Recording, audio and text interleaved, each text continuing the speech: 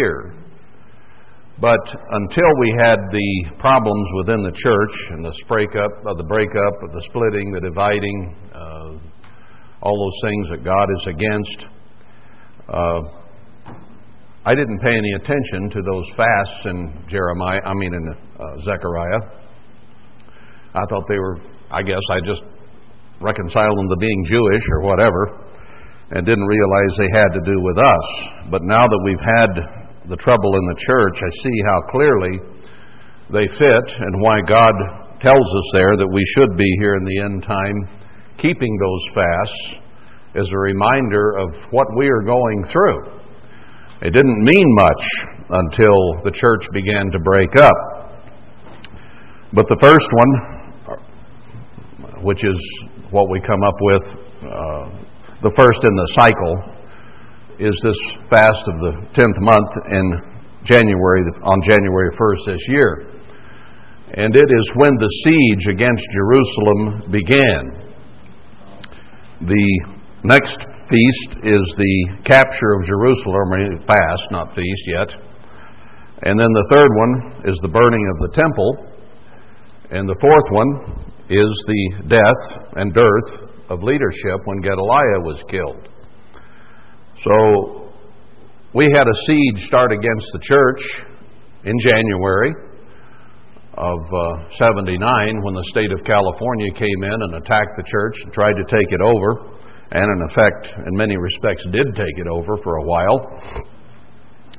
That was to be followed by the capture of Jerusalem by the Takaches after Herbert Armstrong died, and the church has been pretty much destroyed. And we have had a dearth of leadership since Herbert Armstrong died, and no one that we can all look to that everyone is willing to. So it fits very beautifully, really, with what has happened. January has been quite an interesting time in modern church history. Many good events happened, such as the beginning of the Plain Truth and so on. And then we've had some bad events. But January, in that respect, in terms of church history, has probably been the most eventful for good and bad throughout the history of the modern era of the church. I didn't stop to count it up, but I think it has a whole lot more things happen in January than did in June. Or pick another month. And January is what you often come back to. I find it interesting that it falls this year on the 1st of January, just at the beginning of the month. There are some events that happened around the 1st of January that I'll not go into, but are part of, I think, the end-time Church of God. And we'll see how that plays out. But we in this little group here have had a lot of things happen in January as well. We divided this land up in January so people could take possession in that sense to build their homes and so on. So a lot has happened, and perhaps more will. And we see a world today very, very much on edge and entering a very, very dangerous time. So whether some of that begins next month and through the rest of the year, we'll see. But suffice it to say that these fasts are very important, and they have a very deep meaning for you and me as we go through what we have been going through. So that comes this year on this coming Thursday. The siege of Jerusalem began. And it was in January again that they attacked the church for the state of California. So that siege began in January as well. So let's leave that behind and go on to the subject of the day.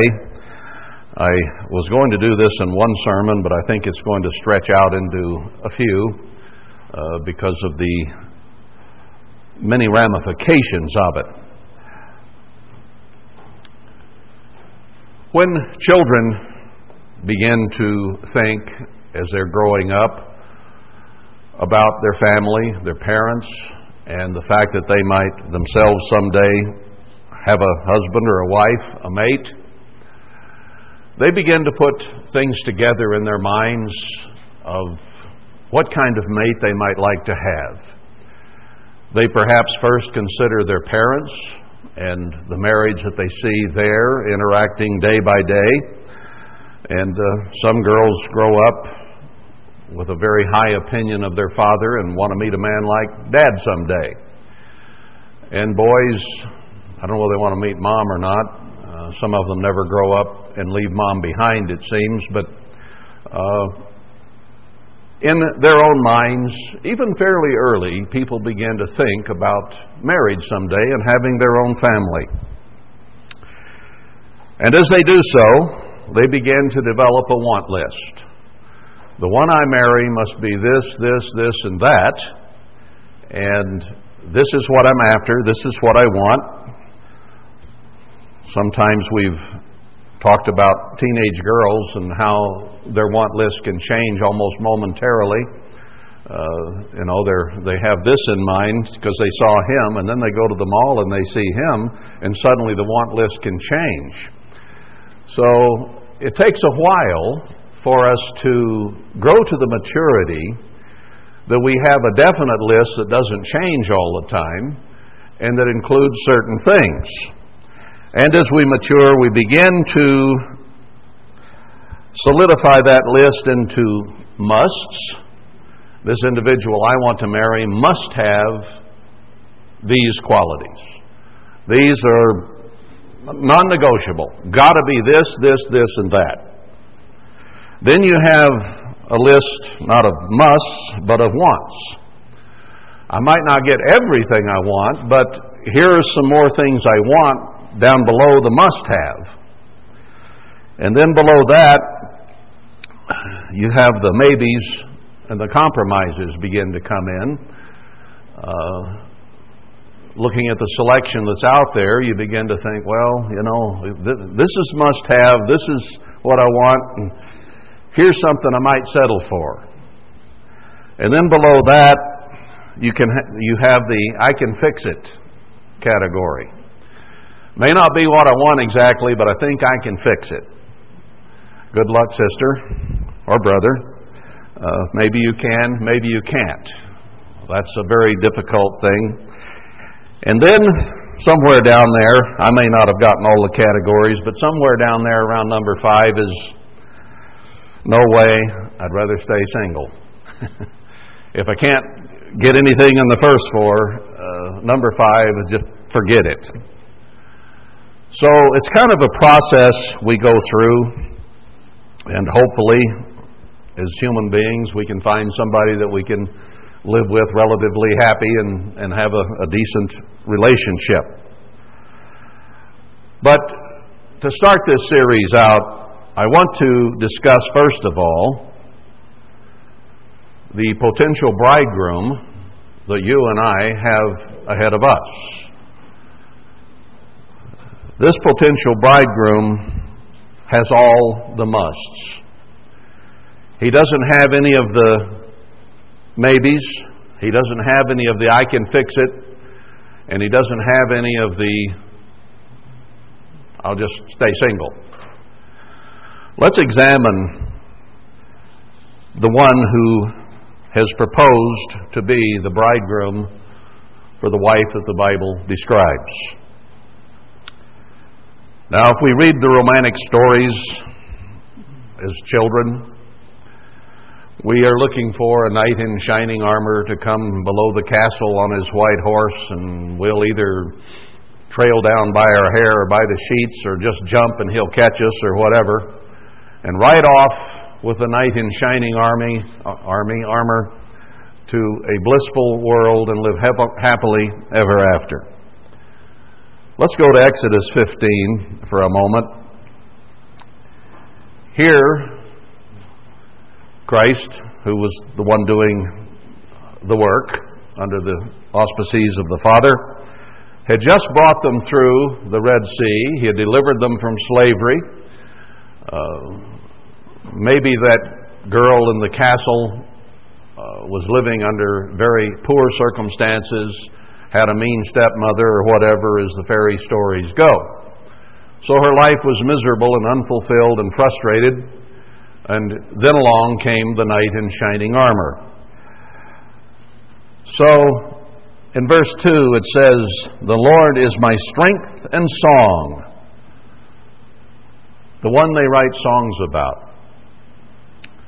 If I were a young lady wanting the husband I wanted, I would find songs, perhaps, that people have written, or write songs myself about the husband I wanted to have. So here you have someone who delivered them, and they were writing songs about them. It was legendary already, just after crossing the sea.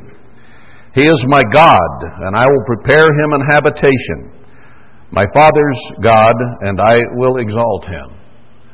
So, nothing but love and desire and willingness and helpfulness, looking to this hero who had just delivered them.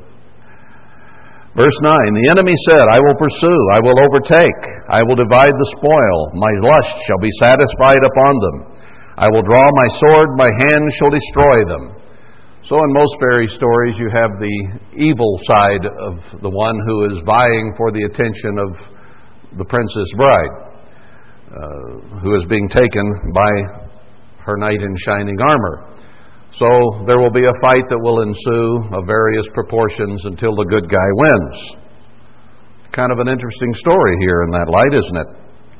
Verse 11, "Who is like to you, O Lord, among the gods?" Reminds me of the Song of Solomon. "My husband or husband-to-be is the fairest of all, the most powerful, the strongest, the greatest. Who is like you? Who is like you, glorious in holiness, fearful in praises, doing wonders, my man of miracles?" Verse 15, "The dukes of Edom shall be amazed, the mighty men at Moab, trembling shall take hold all them. All the inhabitants of Canaan shall melt away."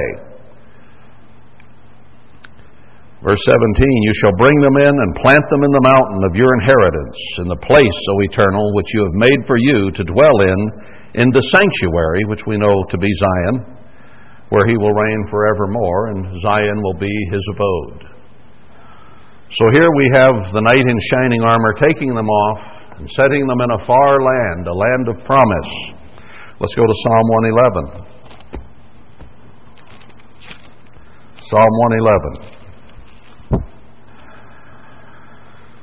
"Praise you, the Eternal. I will praise the Eternal with my whole heart." Fully, totally, completely in love. Wholehearted in her concern and worship of this being. "In the assembly of the upright and in the congregation, the works of the Eternal are great, sought out of all them that have pleasure therein." So this man is a man who does things. He's not an inactive drone, but he's busy doing and has great works, wonderful miracles, quite a reputation. A successful being, in other words. Every girl wants a successful man to be married to. "He has made his wonderful works to be remembered. The Eternal is gracious and full of compassion." So he's kind and full of grace. He has compassion. He's got that sensitive side that women so often these days are looking for. They don't want just somebody who can beat his chest and thunder how great he is. Me, Tarzan, you, Jane, in other words. But here's a man who has sensitivity to him. "He has given meat to them that fear him. He will ever be mindful of his covenant." So if he makes promises, he will never forget them. Once he makes a promise, you can count on it.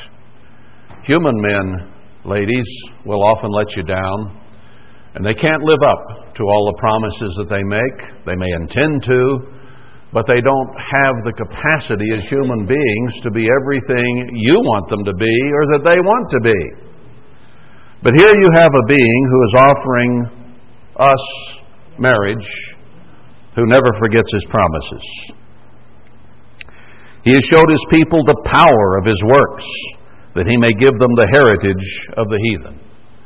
He was going to take away the promised land from the Canaanites and other tribes who dwelled there, and give them back to Israel, as he did in the days of Joshua after they wandered for 40 years. The works of his hands are verity and judgment. All his commandments are sure. He's not mealy-mouthed. He's not wishy-washy. His yes means yes, and his no means no, and you can count on it. What a man.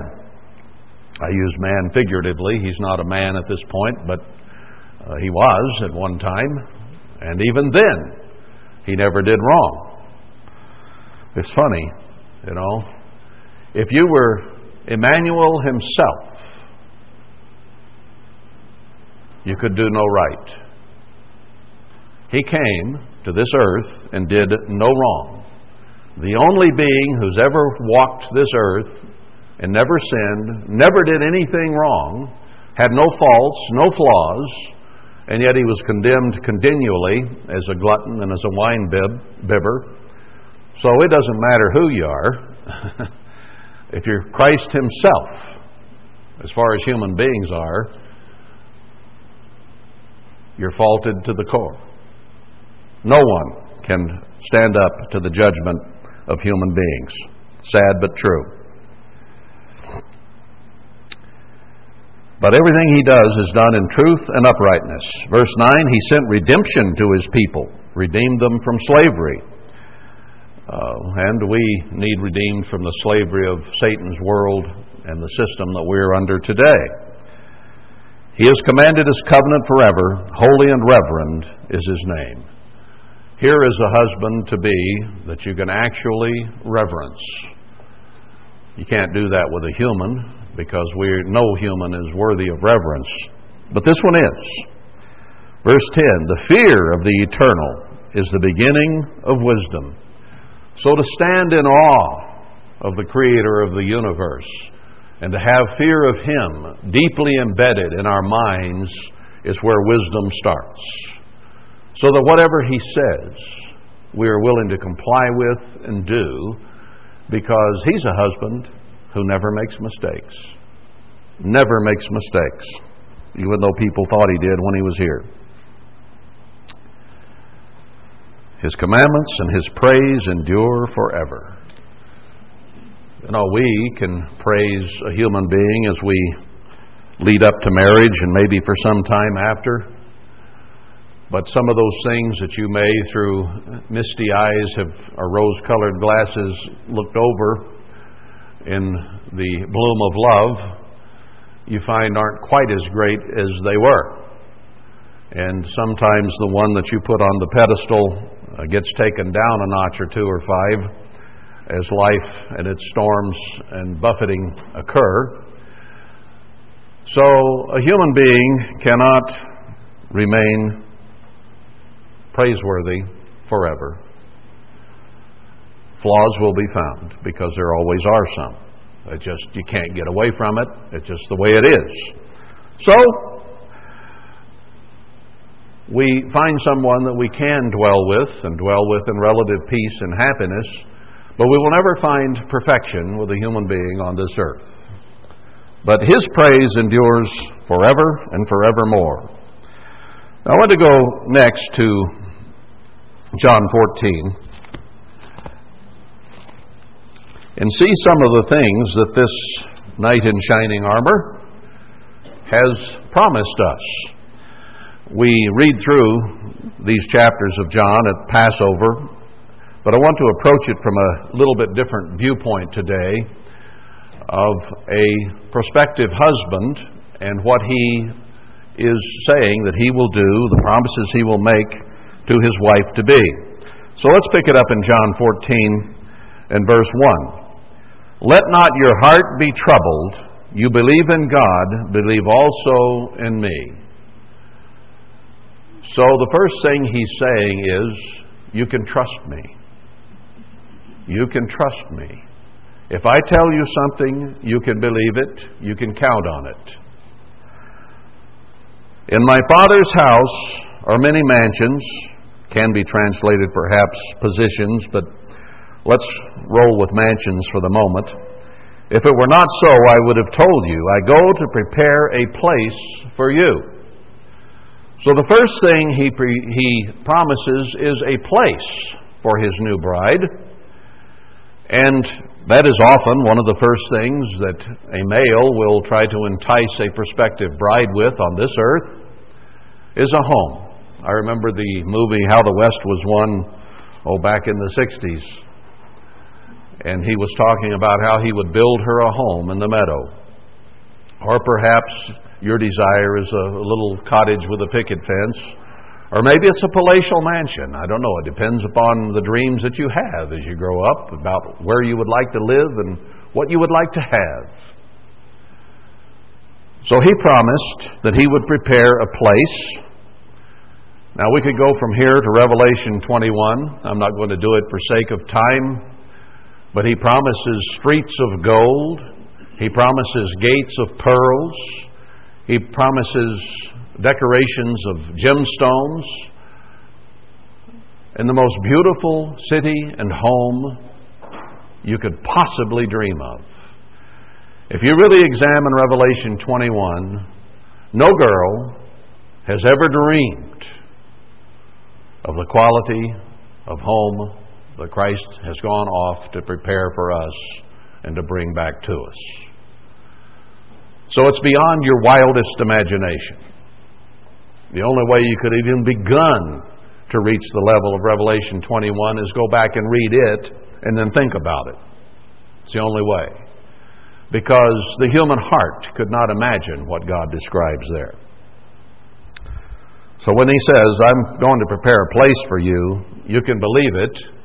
And you can see the evidence and the witness of that in Revelation 21. Let's go to verse 12. Truly, truly, I say to you, he that believes on me, the works that I do shall he do also. And greater works than these shall he do, because I go to my Father. Now Christ, while he was here on this earth, healed the sick, raised the dead, turned water into wine, did many, many miracles on the face of the earth. And right here, he promises his prospective bride in the presence of these apostles who would help raise up that bride after his death and departure. So he's promising his bride to be, that she will do greater things than he did while he was on this earth. A lot of times human beings wish they could heal, they wish they could help. They lose a loved one and they even wish they could resurrect. They wish they didn't have to bury them. They wish that this could go on. But it's beyond our human capacity and ability to cause those things to happen. But he promises to resurrect our loved ones. He promises us that we will do greater works than he did when he was on this earth. So when he comes to claim his bride and lines her out in her job, he is going to give her the capacity to restore, to revive, to heal, to help, to solve domestic problems, to stop crime and criminality, and to bring peace upon the earth. There was a movie a while back that they were, I can't even think of the name of it, right, it'll come in a minute, but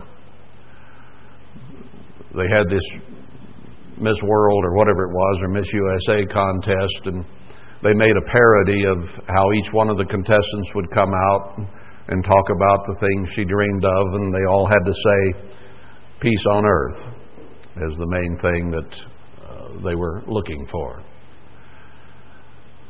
And we all know peace on earth under present conditions is impossible. With Satan around and human nature as it is, it's impossible.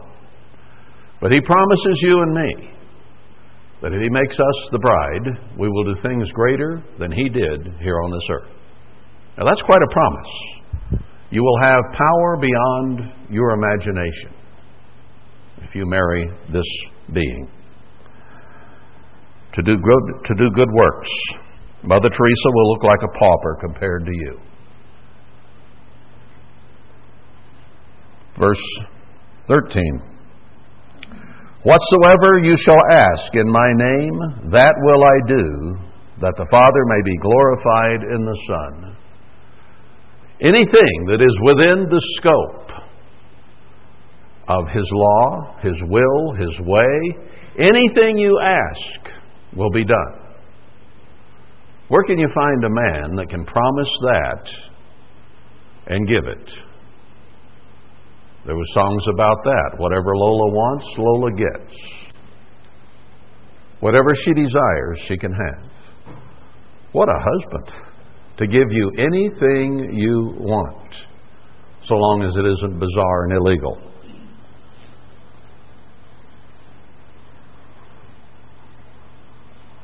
So far, we haven't got out a must-have, have we at all? Not even close. Verse 17. Even the Spirit of truth, He said He would send, whom the world cannot receive, because it sees it not, neither knows it, but you know it, for it dwells with you and shall be in you, and it is there as a comforter. So He says, when I'm away on a trip, which He is now, He would send a comforter that we could call on to give us comfort and solace and help in time of need. And humanity and living on this earth is a time of need, no matter who you are and where you are. But He promised help, that even when He was gone, we would receive the help we need to accomplish what we need. What a gift. Matthew 7. Keep your finger here if you would. Matthew 7, verse 11. Speaking of men and their own physical children who go to their father and ask for food, who ask for shelter, who ask for warmth. If you, being evil, know how to give good gifts to your children, how much more shall your Father which is in heaven give good things to them that ask Him? So not only do you have a husband-to-be who will give you anything you ask for, anything you want, you have a very loving father-in-law who has no fault whatsoever either. Perfect family. Absolute perfection. Don't have to worry about the in-laws. They're there for your good. Back to John 14. Let's go down to verse 23. Emmanuel answered and said to him, If a man love me, he will keep my words, and my Father will love him, and we will come unto him and make our abode with him. So the Father and the Son are moving in. They're coming down. They're going to live with us, make their abode with us, in that beautiful city that's described in Revelation 21. And it says you won't even need the sun or moon because they'll light it up like no room has ever been lighted up. Their glory will be all the light we will need.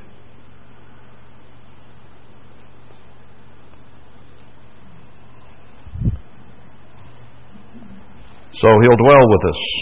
And other scriptures indicate forevermore. Live happily ever after. No death, no pain, no sorrow. He is able to give us those things so that we have complete fulfillment, nothing lacking. Let's go to chapter 15. I think here I want 13 first. Greater love has no man than this, that a man lay down his life for his friends. This husband-to-be has laid down his life, gave it up voluntarily for you. How many prospective mates would there be on this earth who would die for you, who would give their life that you might live? There is the ultimate sacrifice. Fortunately, this one was able to come back to life, be resurrected by his Father. and remain. So he's making a promise here that his life will count for ours, and that the death that we as human beings would ultimately suffer, eternal death, will be removed and eternal life be given in place of it. Now there's a friend. Let's look at verse 15. Henceforth I call you not servants, for the servant knows not what his Lord does, but I have called you friends, for all things that I have heard of my Father I have made known to you. So not only is he a perfect husband, but as many people have said it, speaking of their mate, they're also my best friend. Your lover, your mate, and also your best friend, all rolled into one. What more could you ask? Chapter 17. Oh, wait a minute. Is that where I wanted to go next? Let me see here. Yeah, 17. Verse 2. As you have given him power over all flesh, that he should give eternal life to as many as you have given him. So, your husband will have all power over all human beings. He will have the capacity to make a judgment, to give people life eternal, never to lose it. Now that's some kind of power. I defy you to find someone like that walking around on two legs on this earth. This is not beyond the realm of reality, brethren. This is what is being promised to you and me. This is the kind of mate that is available to us. Let's see, verse 4. I have glorified you on the earth. I have finished the work which you gave me to do. Here's a man of action. Someone who goes out to do something and accomplishes it. He doesn't give up. He didn't procrastinate. He went about what he had been sent here to do with firm purpose and commitment and the totality of his being, and accomplished what he had been sent to do. And the only one he lost, Judas, was the one that had been preordained to be lost. The rest he was able to save. Now there's a man of great accomplishment. Verse 8. For I have given to them the words which you gave me, and they have received them, and have known surely that I came out from you, and they have believed that you did send me.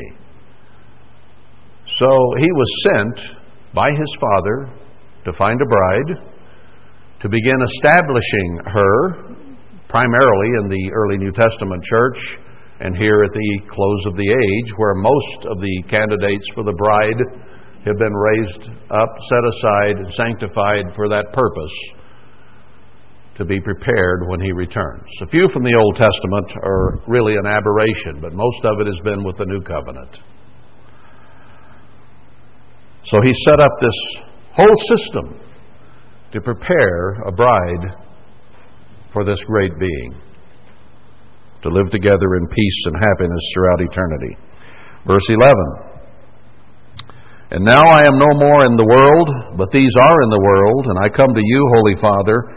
Keep through your own name those whom you have given me, that they may be one as we are. So he is going to go to the other side of the tracks and pick out individuals that he will separate out, that he will begin to work with, and his ultimate goal is that they be like kind, just like the Father and the Son. No difference. Upgrade her to God. Now there's the greatest promise of all right there. To bring us to be the bride of Christ and to be worshipped as God by the rest of the people on the earth during the millennium and the great white throne judgment. What a queen. What a promise. What a hope. To be queen of the universe. It's what he's promising, to be one with him. Got just a few more here, verse 13. And now I come to you, and these things I speak in the world, that they might have my joy fulfilled in themselves. The Father and the Son are full of joy. And that's one of the things that we would like to have. Joy in my heart, they sing. We'd like to be joyful. We like it when we're happy, when things are going well. And he promises us that we will be full of joy through all eternity. Never another tear, never another suffering, no death, no loss, no frustration, no insecurity. We'll have everything we want. No man has ever been able to give a young lady that. He might feed her, he might house her, she might be happy with him, but this kind of unspeakable joy forevermore, it's just unavailable. It's just not there. Everybody on this earth falls short of that. We can have a modicum of success, perhaps, as humans, but it doesn't go to these extremes. Verse 22. And the glory which you gave me, I have given them, that they may be one, even as we are one. We talk or read all through the Bible about the glory of God. Many, many, many hundreds of passages talk about the various types of glory that God has. And we worship and reverence and admire Him and remind Him of His great glory that He has. And now He said He's going to give it to us, so that we might have the glory that the Father and the Son have. That we be a glorious bride to His Son. That's a pretty good promise. Verse 26. And I have declared to them your name. Dad, this is the one I want to marry. I've declared your name to my father. And will declare it. I'll keep on declaring it. That the love wherewith you have loved me may be in them and I in them. The greatest love in the universe is that between the Father and the Son. And He said He will share that love with us, and that we will love Him in the same way that they love each other. Deep, true, abiding love that is beyond our capacity to even imagine.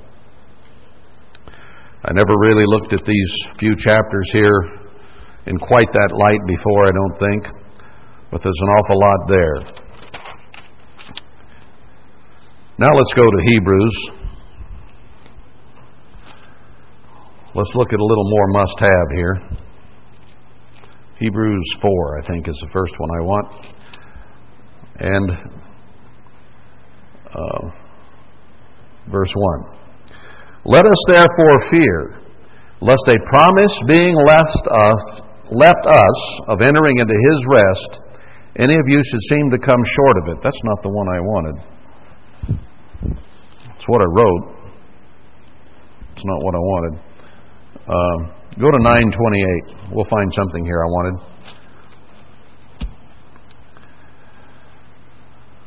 So Christ was once offered to bear the sins of many, and unto them that look for Him shall He appear the second time without sin to salvation.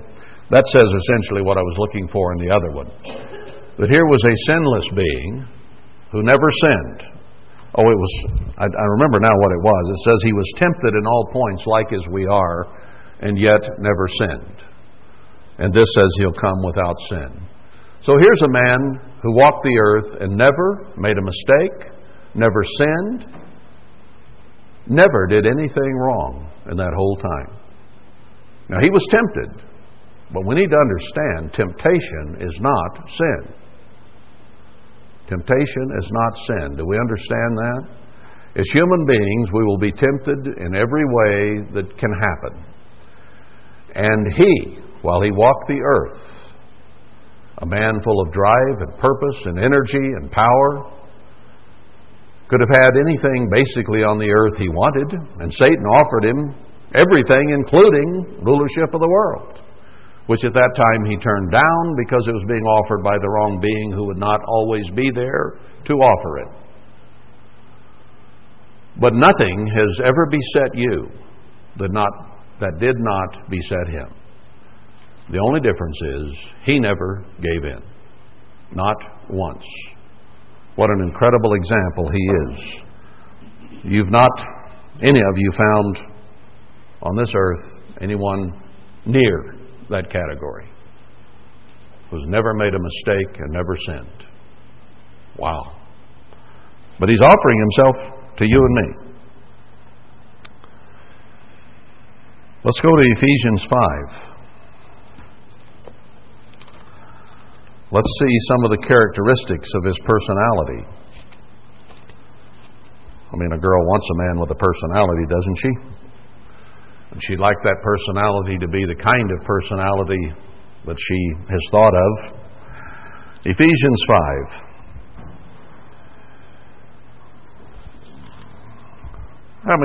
Galatians. Galatians 5 is the one I'm after.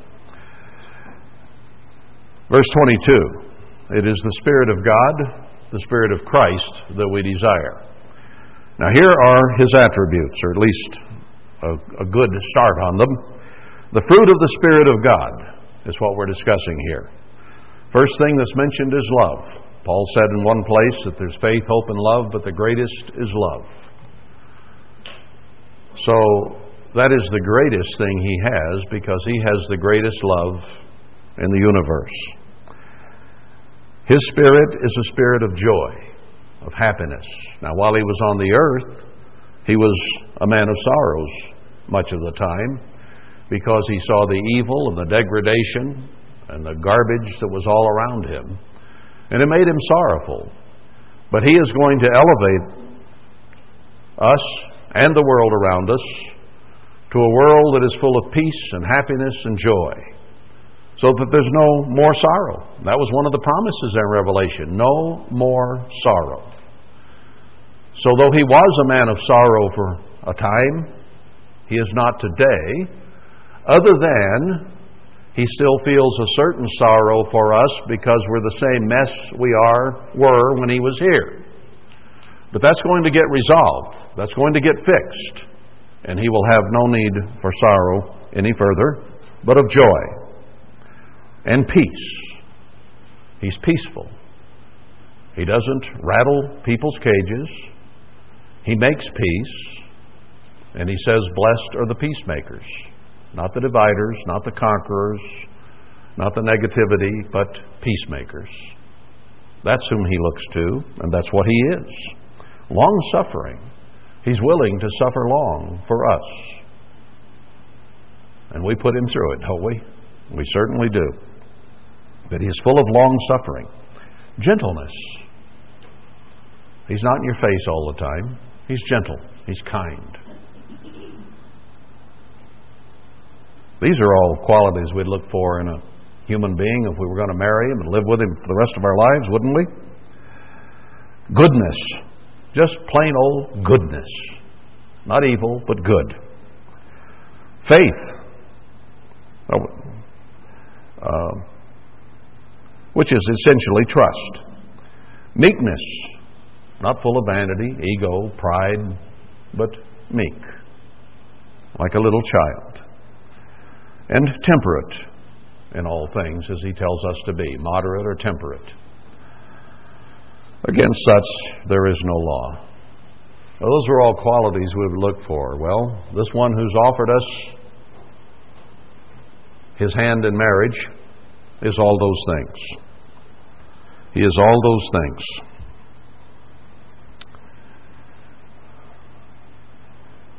Now let's go to Daniel. Let's see, wait a minute. Is that where I want to go next? Yeah, to Daniel 7. Daniel 7.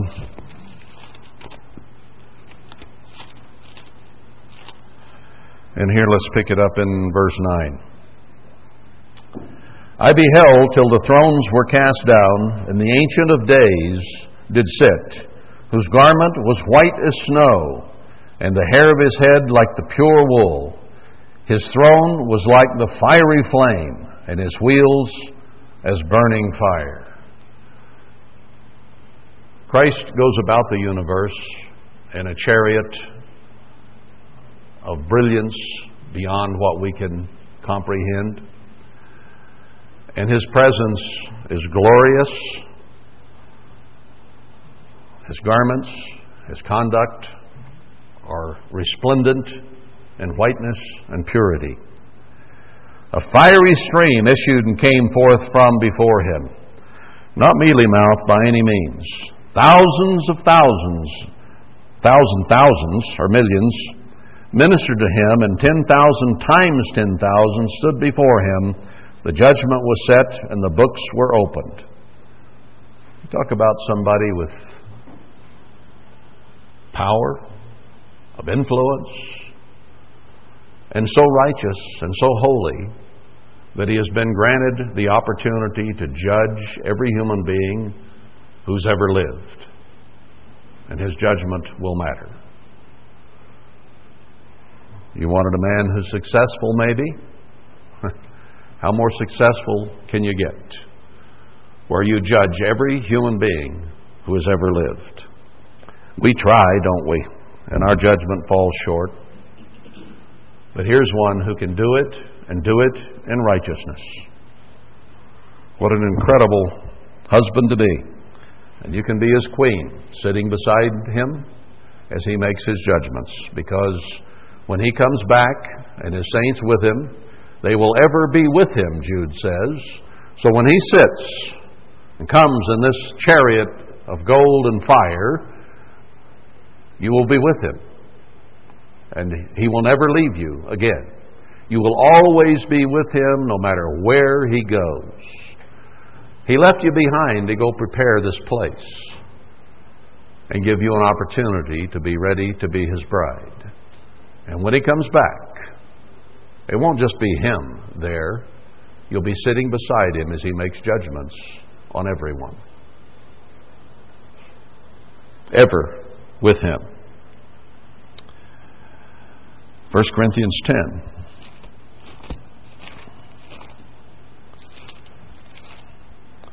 And here verse 13. There is no temptation taken you, but such as is common to man.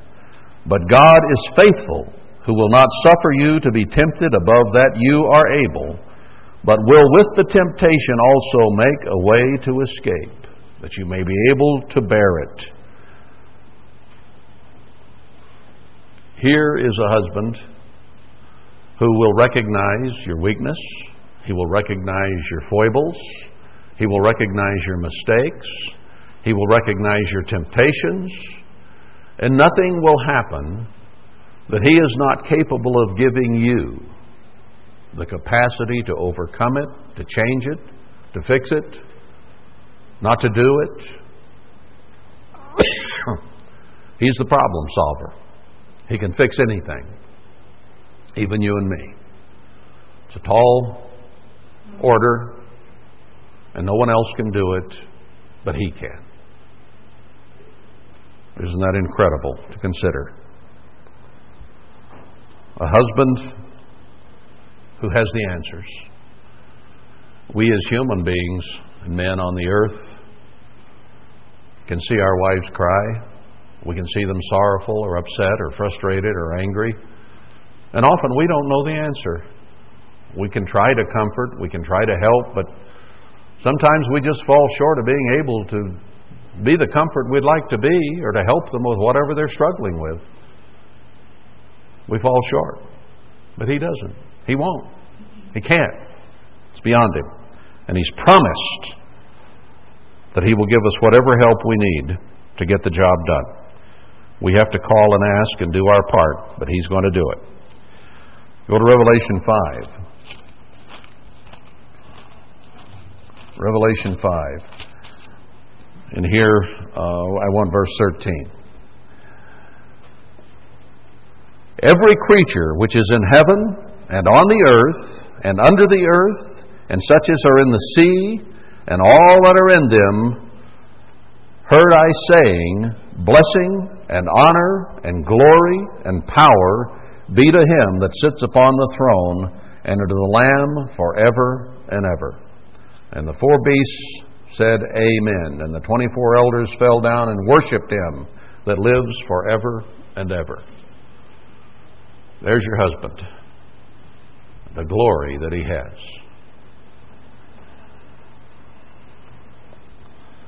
I think we, by now, have probably surpassed everything that you dreamed of as a child about a mate that you would have.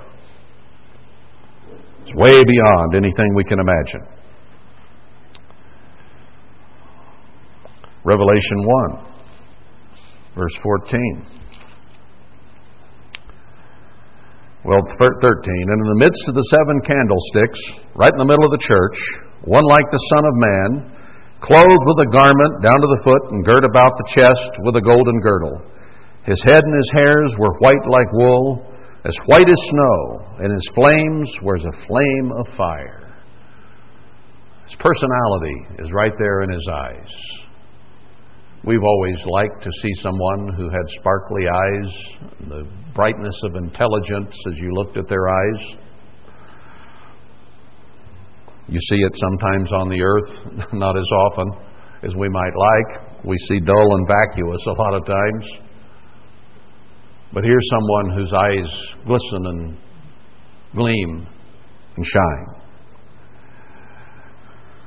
And his feet like fine brass, as if they burned in a furnace, and his voice as the sound of many waters. Very pleasant, can be rumbling, can be deep, can be powerful, can be soothing. Waters can be a torrent, waves crashing in anger, or they can be very gentle. Water can take many different personalities as it moves through rivers and creeks and seas and so on. And he has all those qualities in his. And he had in his right hand 7 stars, and out of his mouth went a sharp 2-edged sword. And his countenance was as the sun shines in his strength. Never a man who had that kind of glory and presence and power. I have just a few more. Let's go back to Psalm 24. Psalm 24. I could have chosen hundreds, perhaps thousands of passages to give this sermon. I just picked out some here and there that I found. But Psalm 24 is a pretty good one. The earth is the eternal's. There's a man with a lot of land, a lot of real estate, quite wealthy. And the fullness thereof, the world and they that dwell therein. Everything. He owns everything. Can't find a husband around here that has that. He got everything. For he has founded it upon the seas and established it upon the floods. Not only does he own it, he made it. How creative, how artistic, how powerful, how wonderful. They could conceive, plan, draw up, and then create all the beauty we see around us. Who shall ascend into the hill of the eternal? Or who shall stand in his holy place? I mean, it is such an awe-inspiring place. Who can stand there? Who could go there? Who could qualify?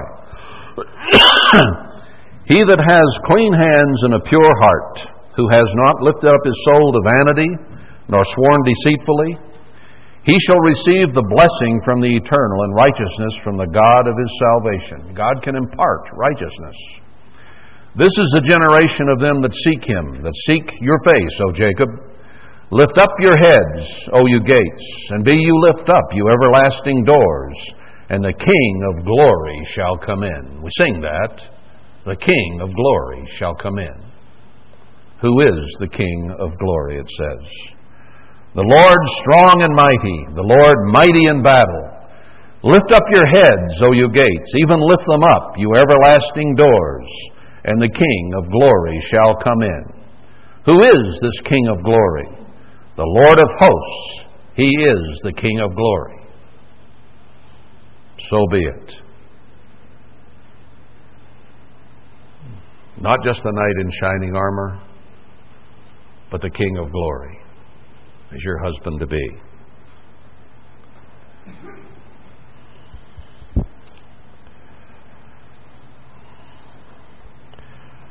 Let's turn for a moment to Romans 8.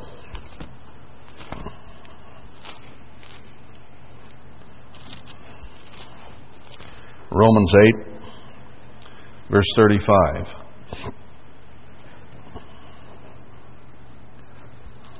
Page over here.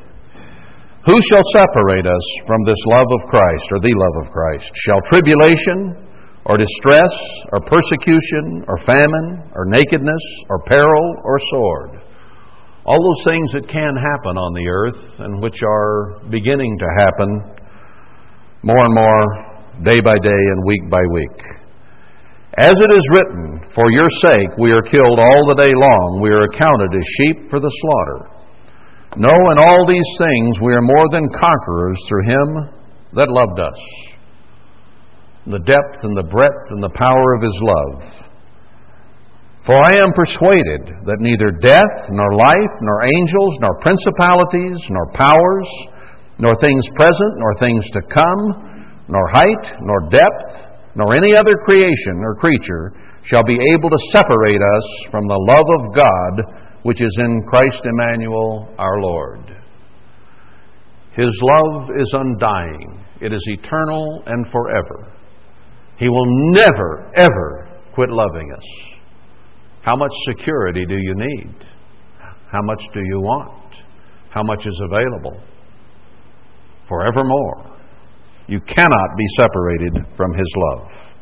1 Peter 5:7 says to cast all your care on Him, for He cares for you. So any little hurt, any little need, any big one that you have, you're to cast your care on Him, knowing He loves you so much that He cares for you and He will take care of you. There's nothing on this earth, we just read in Romans, that can separate us from His love. No matter what we are, what we've been, what we've done, He still loves us. And that's an undying love. Even if He has to destroy some at the end, when there will be gnashing, weeping and gnashing of teeth, it will be a sacrifice of love. Because He would not want you to live forever in hate and misery and despite and anger and frustration. Those are things that are going away. They are things that will not survive. And if we have those things, we need to be getting rid of them now, because they will not be allowed in the kingdom of God. All these human attitudes and judgments that we have are going away. They will not survive. They are not godly. They are not like Him. They are opposite of Him. So He tells us here what He is, and therefore what we need to be is just like Him, to bring every thought into the captivity of Christ, and to think as He thought and thinks. Let this mind be in you, which was also in Christ Emmanuel. Think like Him. Be like Him. And He will invite you to live with Him forever and ever. I could go on. He wants children. Several scriptures talk about that. Let me read a couple. Isaiah 49. Isaiah 49. Verse 20. Most girls dream about having children. Most men want children. Isaiah 49:20. The children which you shall have, after you have lost the other. And the church has lost a lot of children. But we'll have others. Both here on this earth when He gathers them, and in the world tomorrow. Shall say again in your ears, the place is too strait for me. Give place to me that I may dwell. Then shall you say in your heart, who has begotten me these, saying, I have lost my children, and a desolate captive, and removing to and fro. And who has brought up these? Behold, I was left alone. These, where had they been? So while we have been desolate and scattered and splintered, God is going to begin to regather, to join, to build, instead of allow Satan to destroy and take us apart. Satan is the destroyer. Christ is the uniter, the builder, the peacemaker. And that is coming. He's going to give us children that we did not even have, didn't think about. Chapter 54, verse 1. Sing, O barren, that you did not bear, or you that did not bear. Break forth into singing and cry aloud, you that did not travail with children. For more are the children of the desolate than the children of the married wife, says the Eternal. So He promises an abundance of children, big, happy family. Well, He wants children, He wants them badly. Chapter 66, verse 8 of Isaiah.